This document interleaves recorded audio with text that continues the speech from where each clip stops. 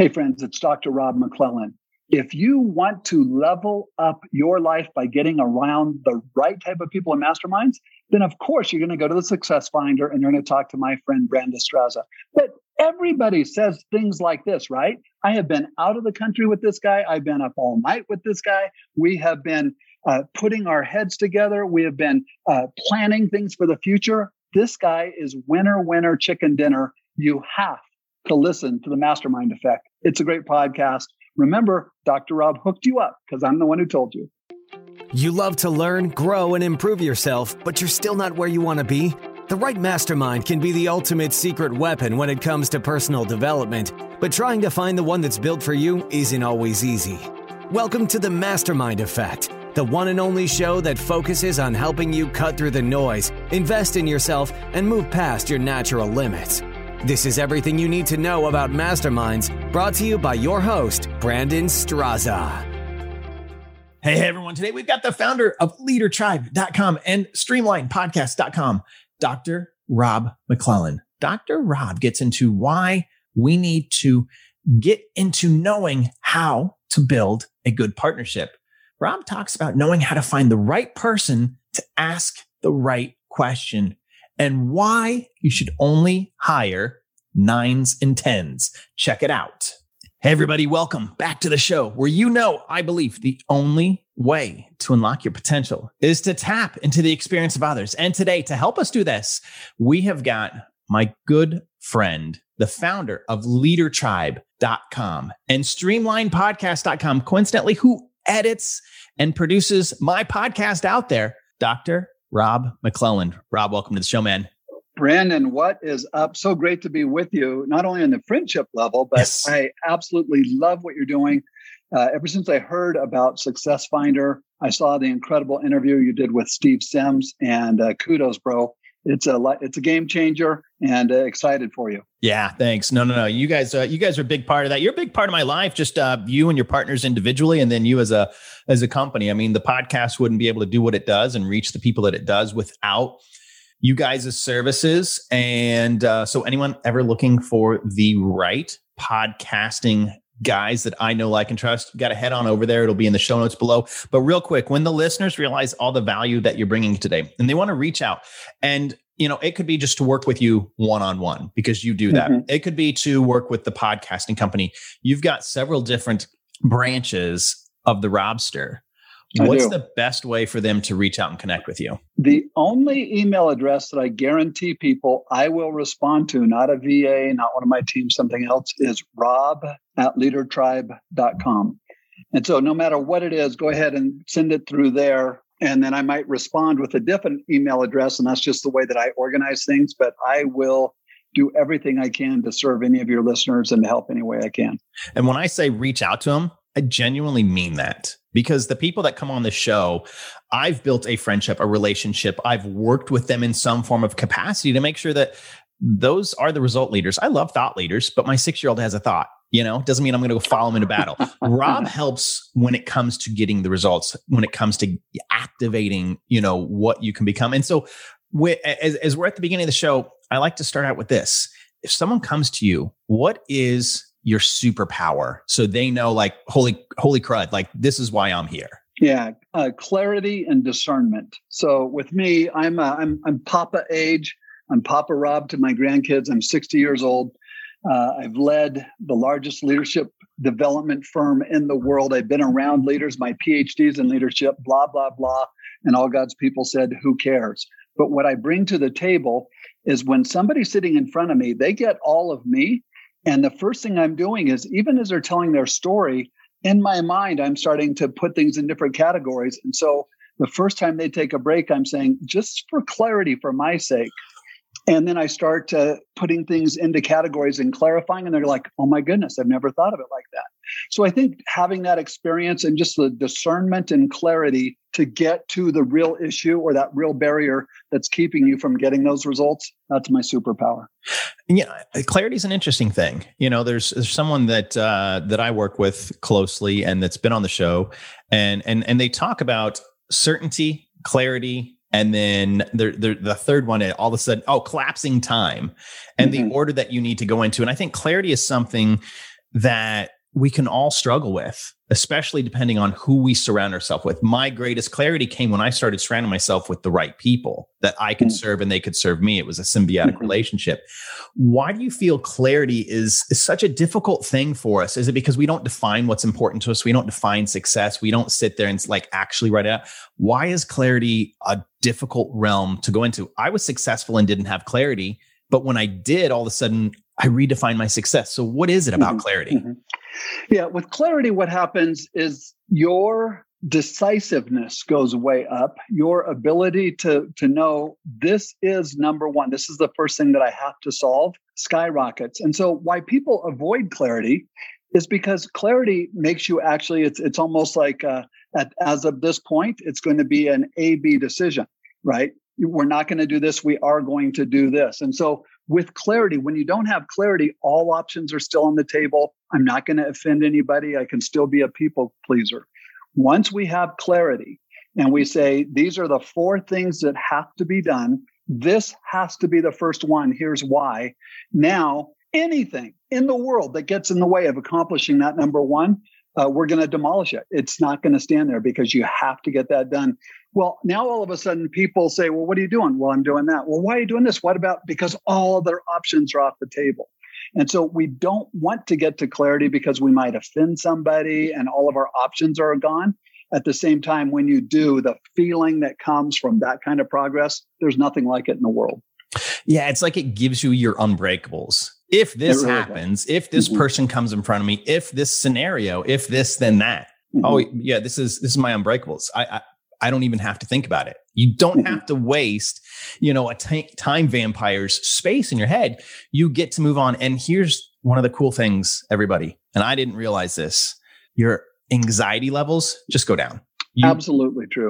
It's like like pounds weight is just, it is just lifted off of you because you're like, oh, you don't go after the shiny object. You don't go after this thing. You just, you release all this weight, all this pressure because you get clarity. And when you work with someone like Dr. Rob, he helps navigate to get to where you want to go. He knows where you're at. He knows where you want to go.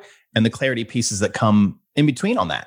Yeah, on that anxiety piece, you nailed it. Stanford University research, what they found is, okay, you got 10 things to do today. You start doing some of them. Other things get piled on. At the end of the day, you feel worse about yourself, thinking I worked all day. Now, it was on other people's agendas. We're not even going to go there because you were looking at email all day. But you worked all day and you feel worse about yourself.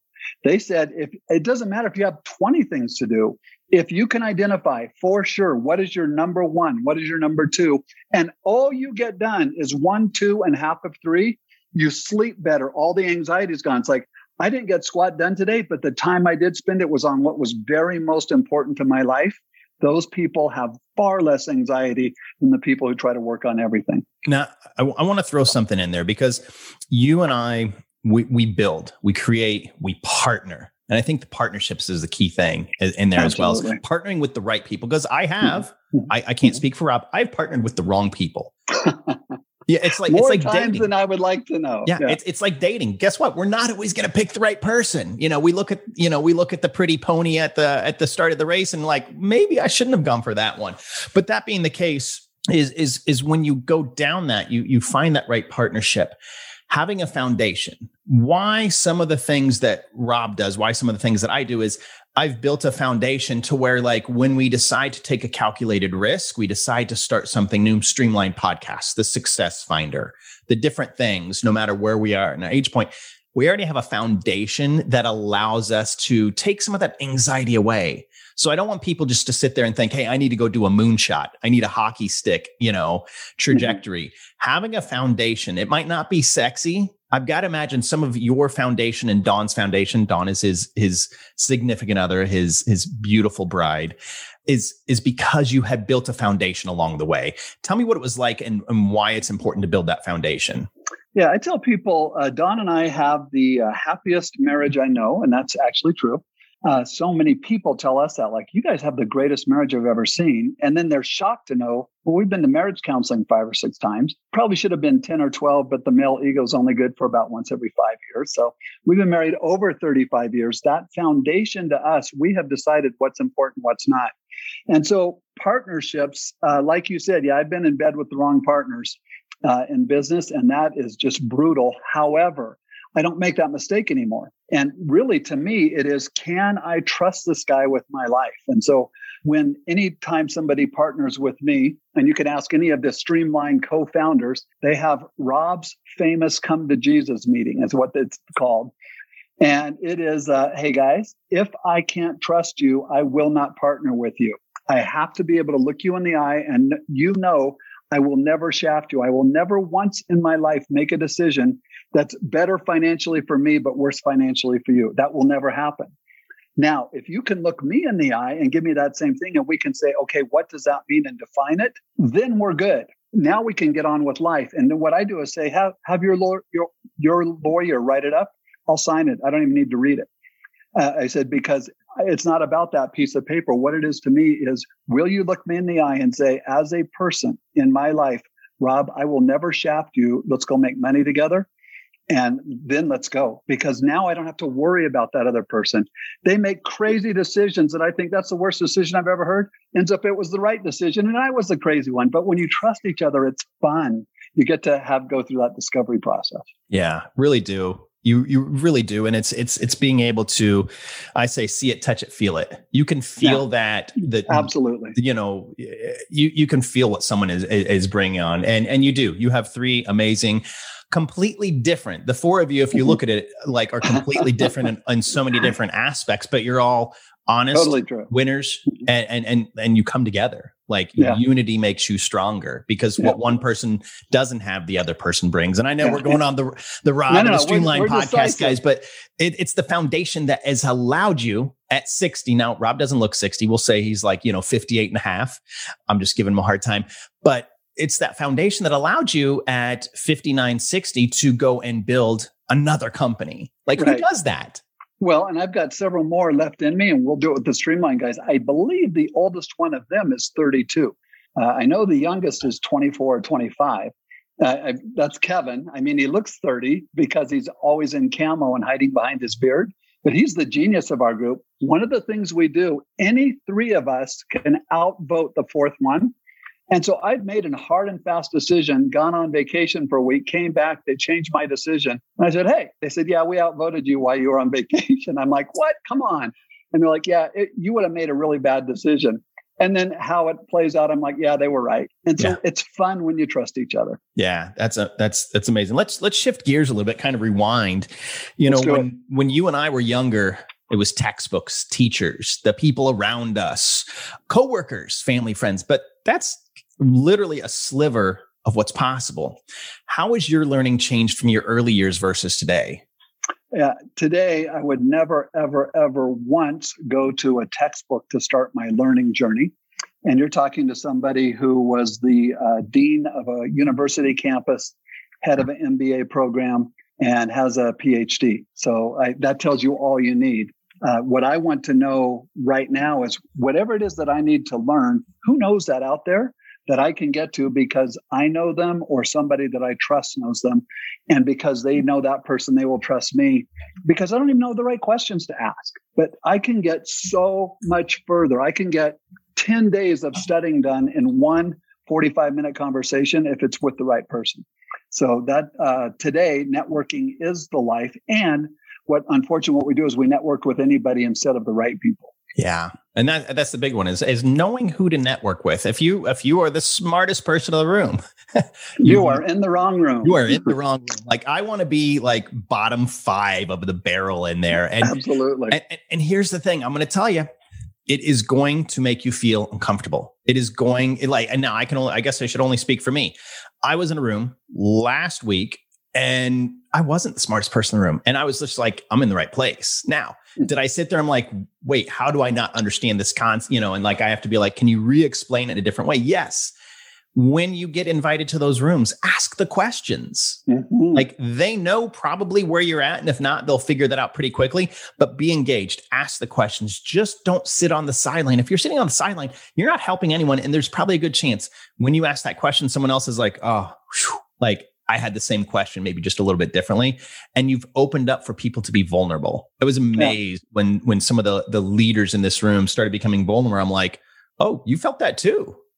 Like that's beautiful, Brandon. And it's exactly the right thing to do when you ask questions, even if you think, oh man, they're not very good questions. The person who has that knowledge is going like, wow, okay, good question. I wish I would have asked that when I was at your stage. And so they've asked those questions, but to hear them from somebody else, now they know this person's worth investing in. If you're sitting there as a bump on a log, they're like, I'm sorry, why was that person here? Yeah. Yeah, absolutely. Absolutely. The amount of information that you and I can take in, anybody can take in anymore. To me, it's overwhelming. Some people, they learn from textbooks, online courses, masterminds, accountability groups. There's a lot of different ways to learn. Who are you currently learning from? And more importantly, how did you connect with them? And the reason I ask that is so many people are like, I can't gain access to Dr. Rob. I can't gain access to Steve Sims. And the reality is that's not true. But how did you connect with who you're learning from now? Mm-hmm. I was very intentional. Let me give you one small example that I hope for you, for your listeners, and for Success Finder will be a magic example and will help people. The lights will come on. It was at a Jeff Walker event. Jeff Walker is the guy who does product launch formula. He's known out there everywhere by all of the biggies online as the guy when it comes to launching a product online. So Jeff Walker is Jeff Walker. He hangs out with all the Michael Hyatts and all the Jordan Harbingers all the way up. Okay. Jeff Walker, super well respected. I go to his event and I'm like, oh my goodness, this is really, really good information. There's 2,000 people in the room. That might be exaggerating, but there was over 1,000. And so I'm thinking, how in the world am I going to take this great information and actually see it come to fruition in my life, see it actually turn into something awesome? I'm going to have to surround myself with like-minded people. So here's what I did. It was in a big airport hotel. In the lobby of that hotel was a Starbucks. I would get up early. I would go down. I would put my AirPods in and sit at a table in the Starbucks. But I wouldn't be playing any music. I would be listening to the conversations of the people in line. And as these people were having conversations, I would go, oh my goodness, that chick is so sharp. She's a winner chicken dinner. And so I would just kind of write down real quick what she's wearing, what she looks like. And she's talking with 2 or 3 other people, but she was the one who stood out. Okay, then it's 10 minutes later, I hear this other conversation. I hear this. And then I went and stalked them over the next 2 days. I would go up and I'd say, hey, I'd like to introduce myself. My name's Dr. Rob, just Rob, but online I'm Dr. Rob, and I do have the doctorate. I listened to a conversation you were involved in line in Starbucks, and you said this. And so I already know you're a really sharp person. I think I do okay as well. I'm loving what we're learning here, but I'm going to put together a mastermind of people who really want to get around other sharp people and to see this thing go to the next level. And so I don't know if you would be interested, but I think you're the kind of person who would fit right in. And every single person I asked out of the 6 all said yes. Ends up, they're the head e-commerce person in the entire country of Norway, a medical doctor, Stanford-trained medical doctor who was switching fields and going into somebody online, a person who, for the number one leadership guru stuff out there, is working to make all of their social media better and more consumable. These were the people who were in that group. So we called it Circle Mastermind because we were the first around the circle. And that mastermind stayed active for probably 2.5 years. Okay, so what do? I seek out who I need. Sometimes I'm not even sure who I need, but if I find 9s or 10s, they will either be the person I need or they will point me in the right direction. Wow. And 9s or 10s. Now I've heard a little bit about this, and everyone usually is like, oh, scale, 1 to 5, 1 to 10. Give us a little bit about your 9s and 10s, why you only surround yourself with 9s and 10s. Yeah, I'm famous for saying that. And here's how I say it. I hire 9s and 10s. And if somebody's at 8.5 and they've got super good people skills and a long, great track record, I'll give them to my competitor because I hire 9s and 10s. And so John Maxwell, when I said that, he's kind of like, whoa, okay, you're kind of stuck on yourself there, aren't you? And I said, you wait and see the team that we build. You tell me, that type of thing. And so where that came from was some Harvard Business Review research. It was back in the time when all these people on Wall Street were making $1 gazillion, specifically different fund managers.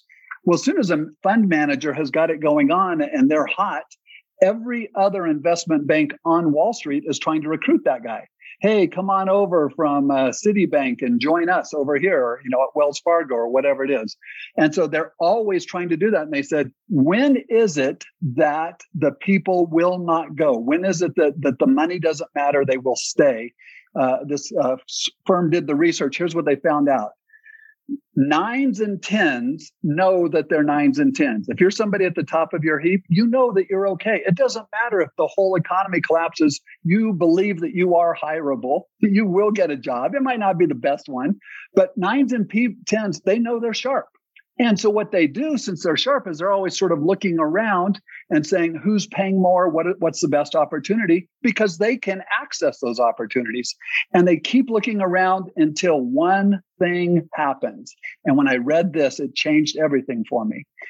That one thing, as soon as they find themselves surrounded with other 9s and 10s, then they stop looking around, their head goes down, and they go, these are my people. And even if you offered them more money, they're not going to leave because they want to be with other people who are going to be winners and spur them on to love and good deeds. So I read this research and I decided at that moment, I'm hiring 9s and 10s. Well, that sounds really good, but I went back to my team and I yeah, but I got a bunch of 6s here. What am I going to do with those? And I started this journey that ended up 3 years, 1 month later. It had been over a year since anybody had even left our firm, even one person. On average, 22% per year, just normal turnover. But we had guys coming and telling their wives, hey, I got a big job. We're moving to Omaha. And the wives are saying, hey, the kids and I are going to miss you because I'm not leaving, that type of thing. And we built an unbelievable team. Once we had that team, we could pay overall. What we did is we reduced our payroll by about 35%. Because when you have outstanding people, you don't need as many people. And then those people we spoiled to death and did a bunch of other things that kept it going. So since then, I know it works. And that's why even with my business partners, Kevin, Carl, Hans, 9s and 10s, right? I mean, I'm lucky to breathe the air that they breathe. But you work with winners and it's a game changer. Let me ask you this for anyone that doesn't feel that they haven't gotten to that confidence level or they haven't built up to a 9 or 10. Mm-hmm. What is a simple process that they're like, well, gosh, if they're only taking 9s and 10s and I'm a 6 or 7, it depends on how someone sees themselves and what reality is. What is one process, not the whole process, for them to be able to start leveling themselves up leveling where they're currently at so they can get to that? Yeah. First, I want to give a disclaimer, and I do believe that people can move up, but they can't move all the way up. I believe if you're a 6, probably the highest you can go is an 8, maybe up 2.5. But here's the problem. If you're a 6 and they're treating you like a 5, why aren't you an 8? Go get the money. It's up there. And so what you have to do is saying, here's who I happen to be. I am a 9, but I'm kind of operating at a 6.5, 7 level. You know that. You know that there's more out there that you could be better. Number one thing is take 100% full responsibility for your decisions. Are you going to get up at 6 a.m. tomorrow? Then get up at 6 a.m. tomorrow. Or don't tell me that you're going to. And so it's doing what you say you will do and taking responsibility for your own life. There's no blaming in my organization. There's no this person said and they didn't come through. No, I take full responsibility for what happened. That's on me. What can I do to make it right? And when you take full responsibility for your own life, your number automatically starts going up. And that's one of the reasons I love 75 hard. There's no excuses. You either did the work or you didn't do the work. And if you didn't do the work and it's day 74, great, start over. Because, the guys at the level, the Steve Sims, the Brandons, people like that who I love, if they tell you they will do something, they're going to come through for you. And so I'm famous for saying, if I tell you I'll do something and it doesn't happen, when they find my body, it will be pointed in your direction. Yeah. And let's kind of stay in that realm, when it comes to coaching, masterminds, mentorship, online courses. It's a large industry. The self-education is over 50 billion, and over the next 5-10 years, it's going to grow to 100 to 150 billion. That's you're starting to see a shift between standard education, college, university, and self-education and what you're able to accomplish depending on what you want to do. I sit there and say, hey, if my son wants to be a doctor, nurse, engineer, if he's operating on me, I really want him to have that piece of paper. But if he's got, sales, other areas, there's other ways to learn, on the job training in the real field. And I see with this growing industry, everyone's like, well, I'm a coach, I'm an expert, I'm a guru. I don't think anyone really should go with the guru thing. I just I chuckle at that one. John Maxwell does, but not many other people. Well, I'm going to take that one back. John Maxwell. Okay. Yes. So he always says he's introduced as the world's leading leadership guru. And I thought, you know what? He's earned it. So if he wants to go with that, good for him. I stand corrected. I see that there's more and more people coming into this world and saying, well, I can be a coach. I can be a money mindset coach. I can be since you have a podcast, I can be a podcasting coach. Mm-hmm. And we're talking about accountability. And to me, I hear transfer of risk, a doctor that prescribes a medication to his patient, but not to his own family, a politician that will send other children off to war, but make sure that, Timmy doesn't have to go off to war. Transfer of risk. Have you ever been in a situation where you've seen the risk transferred, the accountability, they remove themselves from being accountable? And how do people avoid that? That's one of the reasons why we're building the Success Finder, is to keep that from happening and keeping that, that risk being transferred. You and I, if we step in that hole at this point in our career, it's not intentional, but we're able to still overcome that. Someone earlier in the career that steps in that landmine isn't going to have the same opportunity that maybe you and I currently have. Mm-hmm. How have you seen the transfer of risk when it comes to masterminds and coaching, and how do people look out for that? Have you ever been in a situation where you've been faced with that before? I have several times. Everybody talks a good game, and then it's time to actually do the work, and you want to see the results. And so they say, well, I've helped 8 people become 7-figure earners, and say, well, great, give me their names. Let me call them. And then you call them and say, did this person help you? And they're like, that was the worst investment I ever made. They worked with me when this other stuff happened, but no, they had nothing to do with it. And so that's one thing that today it is free to call yourself a coach. You don't need a business license to call yourself a coach. When coaching first came out, my PhD dissertation is the 11th one done ever in the field of executive coaching. So it was brand new. And it was right when everyone was starting to call themselves a coach. And so I'm looking at, this guy has a 4-step process. This guy has a 17-step process. This guy, what does it take to actually, you have to have these elements or it cannot be considered a coaching interaction. That was part of my PhD research. The other is, what is the difference between coaching and counseling and mentoring? Because at that time, you have all of these counselors, and they've got their master's degree in counseling. They're counseling, and they're getting $60 an hour. And some guy comes along, calls themselves a coach, and they're getting $150 an hour. And the counselors wanted in on that. So counselors automatically the next day all became coaches. But what they were doing is coaching you out of your pathologies more than anything else. And so it really is, Brandon, back to your specific question. The people in life who have taken that risk themselves, and they have the scars to prove it, and they will show you the way. And we were talking about Steve Sims earlier. I think both you and I know he's the real deal. And you can shut the F up if you don't want to, if you don't want to listen to him. He'll tell you that. And he's not trying to prove anything to anybody. And it's the ones who are still trying to prove something to somebody that get me a little bit nervous at this point. Again, I'm not trying to prove anything to anyone.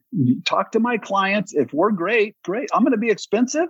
But what I do when I work with companies is I go in, I sit down with the CFO, and I say, look, I'm expensive. I know I'm expensive.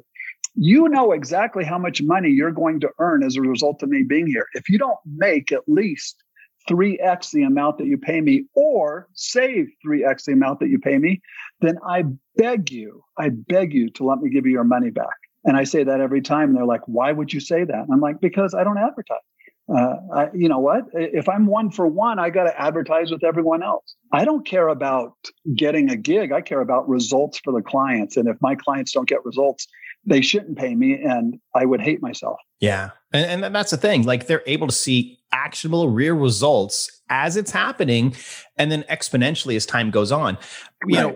To me, Rob, you sat there and you're like, I'm expensive. But to me, that's an investment. Absolutely. And the biggest investment that you can ever do above the stock market, above the housing market, above crypto is yourself. All 3 of those right there. I'm in all of them. Okay. Mm-hmm. I continue to learn. But I can't control those. I literally can't do a thing about that. The thing I can do is myself. If I invest in myself, and in essence, I invest in Dr. Rob, then, I look to see what the outcome is. What should people expect when they enter your reality and work with you on what the outcomes will be? What should they expect? Yeah, first thing they should expect is that I'm going to look them in the eye. I don't look aside. I don't say, okay, what about this? And then turn to my computer and then tap some things, look back at them and tap some things.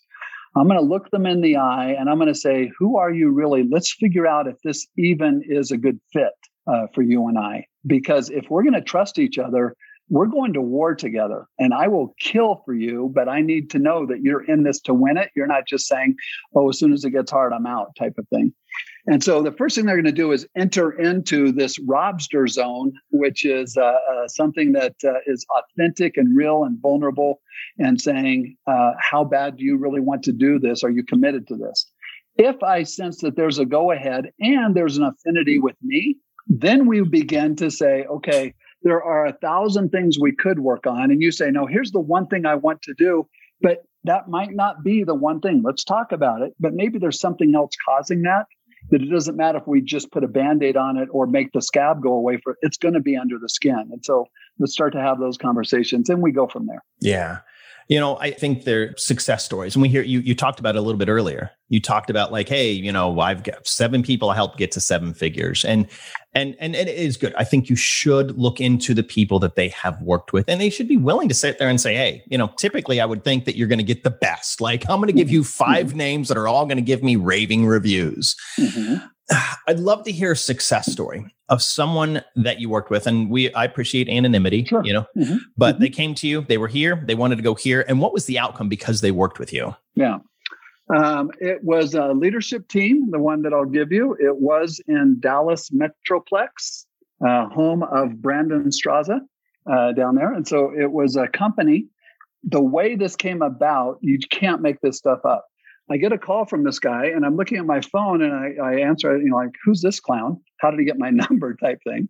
I say, hi, who's this? And he's kind of like, hi, who's this? This guy was playing golf at Pebble Beach, got assigned to a foursome. He's in a cart with another guy. They start talking about business. That other guy in the cart, as they're talking, here's what the guy says. We have about 250 employees in our firm. Out of those 250 employees, about 200 of them have bonuses that they can hit and get paid more money. Last year, out of the 200 people who had bonuses, all 200 of them met their bonus.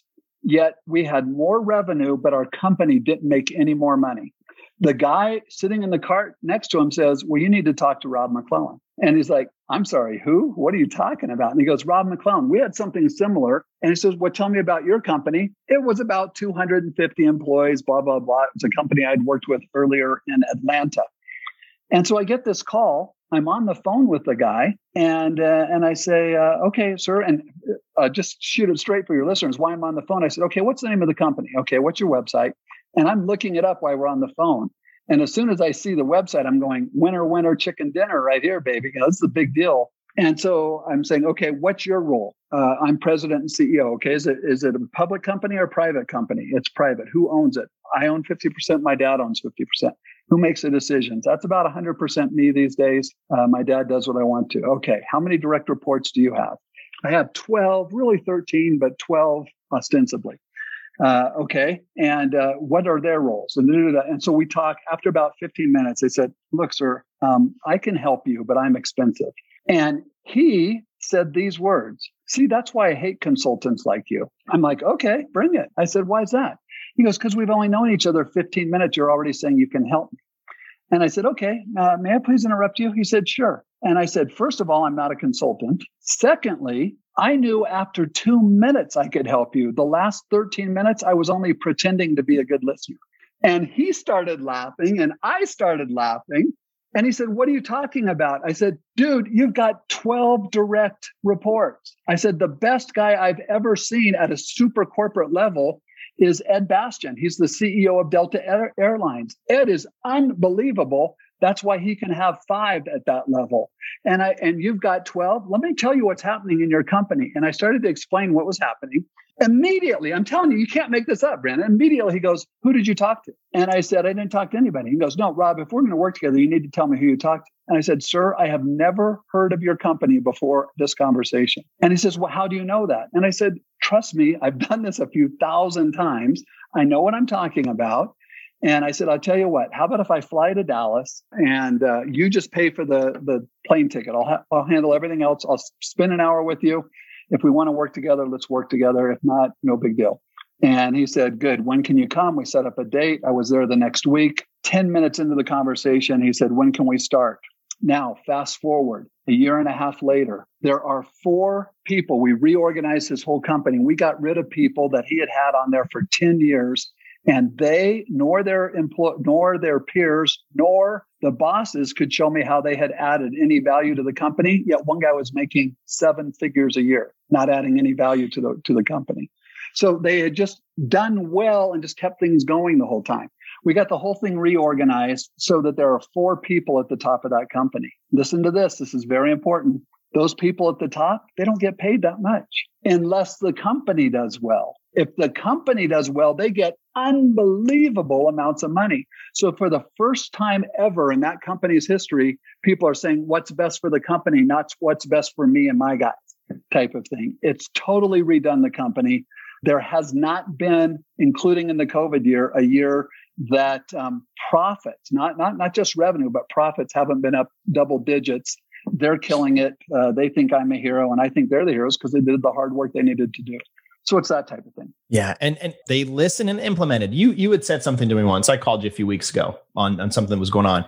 And you said, "Brandon, I'll never get mad at you if you don't, do what I say." But they listened. I always sit there and say, "Hey, if you're going to ask for advice and then you're just going to completely do the opposite, don't come and always ask me for advice." Mm-hmm. But they listened, they implemented.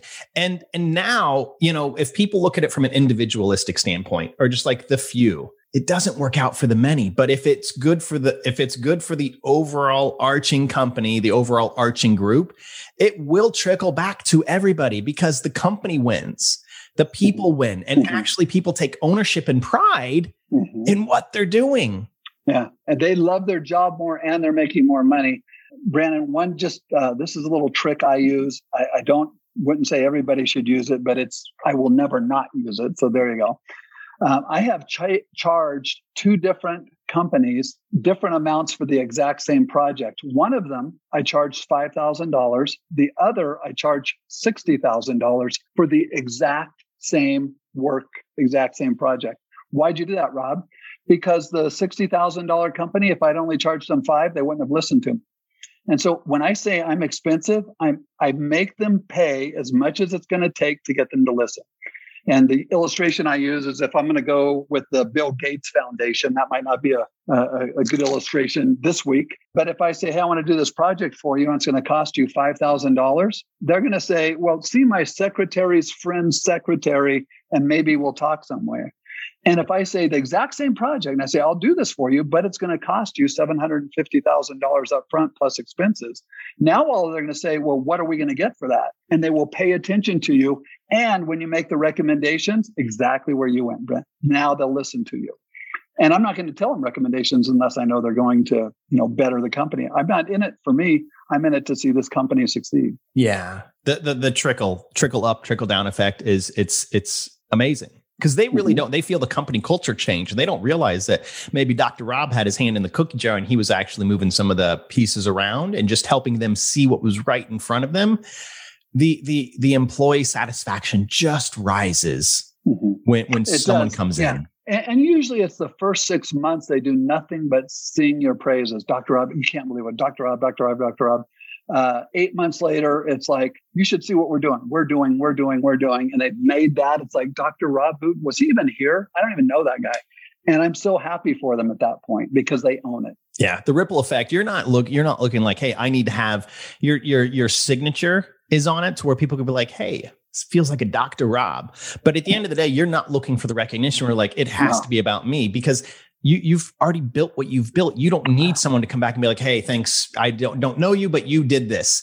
It's the lasting impact that you're looking for. I've got an unbelievable wife of 35 years. This year, We have lived in 4 different cities, 3 months each, because we said, hey, let's go travel. So we wintered in San Diego, did spring in Nashville. Right now it's summer, and we are in the mountains of Colorado. Yeah. Who doesn't want my life? We don't even have a ton of money. We gave away 31% of all of our income last year. We're very charitable. We're very generous, but we have so much joy. And so I've got nothing to prove. If you want the Robster, you're going to pay big, and he's going to give. I will die if I don't get results from my clients. But then to see them say, look what we did, that's the best case scenario. And here's what I think. Someday they'll be in a golf cart. Someone else is going to have a problem. I know where they're going to send them. We'll be good. Yeah. You'll get that text. You'll be like, how'd you get this phone number? That's right. Yeah, that's a great day. Yeah. My favorite example of my wife said, how did he get your phone number was Steve Sims when I had barely even met him. And all of a sudden he's texting. I'm like, who the heck how did he get it? I love it. Wow. Steve Sims. Okay. Yeah. You know what? I haven't had that text yet. So I'm feeling much worse about myself right now. But everything and more I never wanted to actually do. So I am sorry for that. Actually, we're both going to be with Steve next week, and I look forward to seeing you out there. Yeah, that's going to be amazing. As we come to the end here, I've got a few more questions. Sure. Sometimes in the solo shows, we talk about success and what does it take to be successful? Partnerships, accountability, willingness to fail. And on the flip side, willingness to define success. Mm-hmm. And why so many people don't define success is because once they do, they have also defined failure. What do you feel is a key ingredient in building and creating success as it pertains to you? Yeah. Harvard Business Review, my favorite ever issue of Harvard Business Review. It has a black cover with a goldfish on it, of all things. And it says 4 things successful CEOs do differently. They did a study. Here's what they found. In the last 10 years, 25% of all Fortune 500 CEOs had been fired, like gone, right? So they got it wrong 1 out of every 4 times. Well, who's hiring these clowns? Only the boards of directors of Fortune 500 companies, like the smartest people in our nation, right? And they're still getting it wrong 25% of the time. So they do this study and they say, what is it they were hiring for? And then they take whatever those attributes are, and then they project forward and they say, the most successful CEOs that we have, are these the attributes that make them successful? And obviously the answer is no, or they wouldn't have had a Harvard Business Review article. So what they did is they found out, hey, if you are interviewing for a position as a CEO of a Fortune 500 and you're over 6 feet and you tend to be outgoing, type A, loquacious type of individual, you talk a good game, and you've had a little bit of success other people, there's about a 27% chance better that you're going to be hired versus somebody else. Okay, great. I have zero problem with that. So now here's what I want to do. I want to say the people who are over 6 feet that are loquacious or type A individuals, and they've had success in their last 2 things, does the record show that those criteria help them be more successful Fortune 500 CEOs? And not one of those equate one bit. And so all of a sudden they realized they were hiring for the wrong things. So they backed up the study and they said, instead of the top 25%, let's just go with the top 10%. What is it that these people are doing over and over and over and over again that they're at the top of the pyramid? And they might not be the biggest companies, but they certainly had the largest PE ratios. I mean, it's easy to measure, which companies are doing great, which ones are not doing great. And they found that there were 4 things. I will leave your readers with one of them. If they want the others, they can reach out to me at leadertribe.com and I'll send them a copy of the article. I will sign them up for my weekly newsletter, though, which is free. So there you go. Okay. So number 1, they are decisive. They're decisive. Here's what they found out. As soon as they have 65 to 70% of the information that they need to make a decision, they go ahead, pull the trigger, and get their best people around. What's it look like? Okay, it's really looking this way. Are we good with this? Yes, they pull the trigger. Here's what they found, and this is unbelievable. Get this through your thick brain, and you will be a better human being. All of a sudden, it's 3 weeks later, there were some downstream consequences they had not planned on. All of a sudden, they find out that decision they made was a bad decision. Somebody comes running into the CEO's office and goes, hey, stop the presses. That's not working. Something's going wrong. Look, here's what we're experiencing. And they go like, no, that couldn't be. And they all argue it out and they go like, oh my goodness, yes, that was a bad decision. The very next thing that happens is the CEO steps up to the microphone with all the employees and says, 3 weeks ago, we made this decision. I announced it right here. It ends up that was a bad decision. We didn't know that. Here's what we discovered. And so we're no longer going to do that. We're going to do this and this. Are there any questions? And the first time you do that, everyone's like, oh, are you kidding me? Come on. What? After you've done it 10 times, they're like, yeah, no questions. We're good. Here's what they discovered, Brandon. You cannot fix a no decision. If you have made a decision, you can't fix it. And everybody's waiting and wait. Well, we're not really sure. And a company that makes 100 decisions per month and they get them all correct, my company will crush that company because we're going to make 1,000 decisions per month. We're going to get 900 of them correct. And that other 100, I have the privilege of calling up my clients or somebody else and saying, hey, we ended up making a bad decision. I'm really sorry. I wanted you to hear it from me first. Here's what we discovered. Here's what we're going to do next. Any questions on that? And they are so blown away that somebody would actually share bad news that they're like, no, I love you guys. Thanks for being vulnerable. Let me know if there's anything I can do. And they will be with you forever because you shared with them. So be decisive, be decisive, be decisive. You cannot fix a no decision. You can only fix a bad decision. And if you get good at making decisions, you're going to be pretty good. Now, as far as the other three, that's my favorite. I think that one's the best. They don't have to sign up for my list. Just hit me up at rob@leadertribe.com. Say, don't sign me up on your stinking weekly blog. Just send me the article. And I would love to do that. It's just real research. So what happens with success? First of all, I'm not afraid to make a decision. I'm a risk taker. You are not going to be a success long-term unless you're a risk taker. Yeah. And I think it's making strategic moves. You can diversify your risk when you've created a foundation. You can diversify your risk and understand the risk you're taking when you surround yourself with the right people. That's right. Yeah. I mean, and if you have 3 or 4 people who go like, no, stupid decision, don't do that. What about that? You all argue it out. We'll still might do what you wanted, but it will be changed to give it a much better chance of success because you were willing to listen and have healthy conflict. Yeah, absolutely. Absolutely. All right. Two left here. Yes, sir. I feel in times of prosperity, the wins come in easier. Yes. But in times of, creativity, in times of, what's happened over the last 12 to 18 months, I feel ingenuity and creativity, like really when they start feeling the squeeze, like something really comes out of it, magical, like you really start grinding for something. What are you working on right now that's going to take place over the next 12 months that excites you? Yeah, we are taking Streamline Podcasts and we're launching 4 new companies out of it. One of them I am so excited about. I do believe it will be a game changer. It's going to be called Streamline Staffing. Streamline Staffing. This is not a little VA agency or a staffing agency.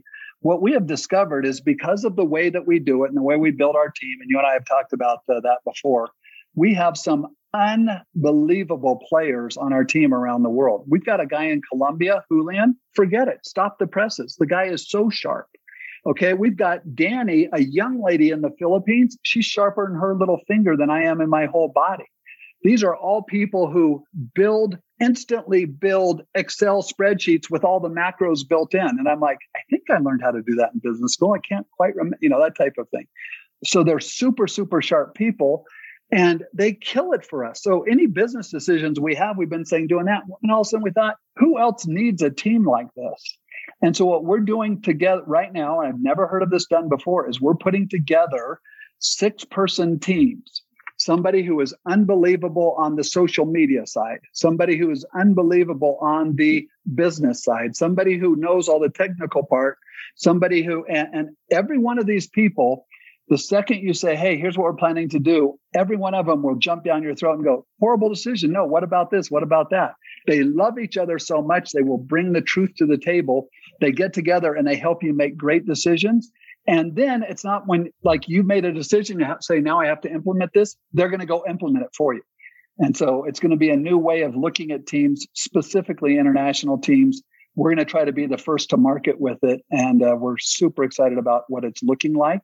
Plus, these people are going to be able to make a bunch of money and we're going to give it all to them. Yeah. We're doing fine. Thank you. We want to help unbelievably good people do well for clients and to see that lived out in their family. And they won't leave you. You know, if anything comes back, we've talked about this 20, 30 minutes ago, whatever it was, those people, the 9s and 10s aren't going to leave you. I don't know if anyone tied that correlation there, but we're going to take care of the people that have already taken care of us because we've built that. We've built that right there. And that's so important. All right. Last one. Absolutely true. Yes, sir. What is a tip, a tactic, an actionable item? And you've given several already, but what's one last one that if someone implemented that over the next 30, 60, 90 days, they'd see a real impact on their personal or business life? Yeah. Atomic Habits was built off of the book that came out, The Power of Habit, which was built off a book called The Power of Full Engagement. That's the one that started it all.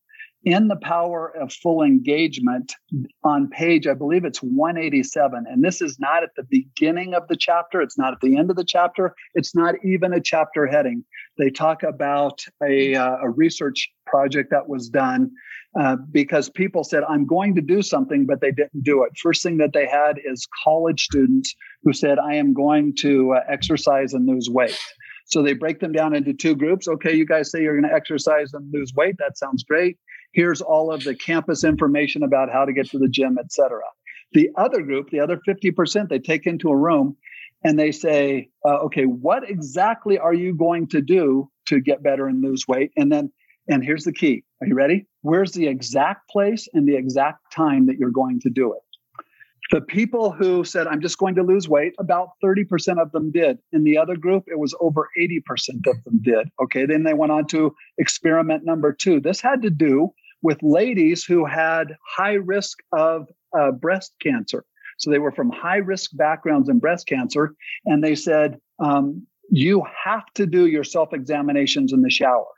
This is super important. You're at high risk. Will you do this? The lady said yes. And they said, okay, where's the exact place and the exact time? And they would say, Tuesday, taking a shower when I'm doing this. Okay, great. So they did it. Again, it was about the same. About 50% of the ones who they just said, okay, go do it. They did it. 100% of the other group did it when they said the exact time and the exact place. And those two don't make me cry. And I'm going to get through this last one without crying, because I've told the story so many times, but I have a sister who's been in and out of prison, drug addict on meth. The last one they did with drug addicts. And they said, let's find somebody who have no self-control whatsoever, because all of us say we're going to go do something great. Okay, but then we don't do it. Why? Well, something else came up. My friend called me and said, do you want a bowl of ice cream? And that was a whole lot better than going for a jog, that type of thing. Okay, this last group, these are drug addicts in recovery. When are you going to take this drug that's going to help you to get off those other drugs? And you have to do a resume to apply for your first job. And they said, okay, half of the drug addicts, they're going to do it. They said, here's when we'll do it. The other half, they said, where's the exact time and the exact place? Of the ones who said we would do it, none of them, 0 of them worked on their resume, came up or did finished the program. Of the others, 85% of people with 0 self-control did it when they were asked what's the exact time and the exact place. The reason that makes me cry is my sister, being one of those, started saying, where's the exact time and the exact place? She's doing fantastic. She's out of jail. She's been clean for 8 years. I am so proud of her, but I used to just bawl when I tell this story because I know the power of it. And so all of us, even as entrepreneurs, even at your level, Brandon, when you say, okay, I got to get this stuff done. If you say, here's my checklist or the things I want to do. If you do 2 things, number 1, block it in your calendar. Don't have it just on a goal list, but you put it in your calendar and then just put exact time, exact place. What they discovered is those people, I'm supposed to check my breasts and do my self-examination. And they said my exact time and my exact place was Wednesday at 8:00. They didn't do it then. They forgot. But it triggered something in their brain. Oh, no, I was supposed to do that yesterday. I've got to go ahead and do it. You trigger your brain to help you be more successful in your habits if you will choose the exact time and the exact place that you're going to do something. Man, I don't think we could leave it on a better note. Time and place. And place. Yeah. You choose those 2, the chance of you doing it goes way up, and then your success goes way up. And then they're going to find the success finder. They're going to find the right mastermind, and their life will be better forever. Thank you for throwing that one in there at the end. And I can tell anyone listening, where can this actually go into your life? It can go into your personal life. I can tell you it has done wonders for me and my family when I have a time and place. Your business, yourself, because if you aren't right, then the family and the business and other things just don't work in that triangle right there. So time and place, super easy, super simple, but you got to pull that trigger on there. We have got the founder of leadertribe.com and streamlinepodcast.com, Dr. Rob McCleland. Robster, thank you so much. For all you and your guests, it is truly a pleasure. Brandon, I think it's because of our affinity and you're such a good friend that anytime I can serve you or any of the people in your tribe, have them contact me. And as long as they say, Brandon sent me, consider it done. I'll make sure that they're successful. I appreciate it. Great, big love to you, your family, and everyone around you. Thank you. Much love. I'm out. Thank you for listening to The Mastermind Effect, your secret weapon for personal development. If you enjoyed the show, please take a moment to share with a friend and leave a 5-star review on iTunes. And don't forget to subscribe through your favorite podcast host so you won't miss a single episode. You're one step closer to experiencing The Mastermind Effect.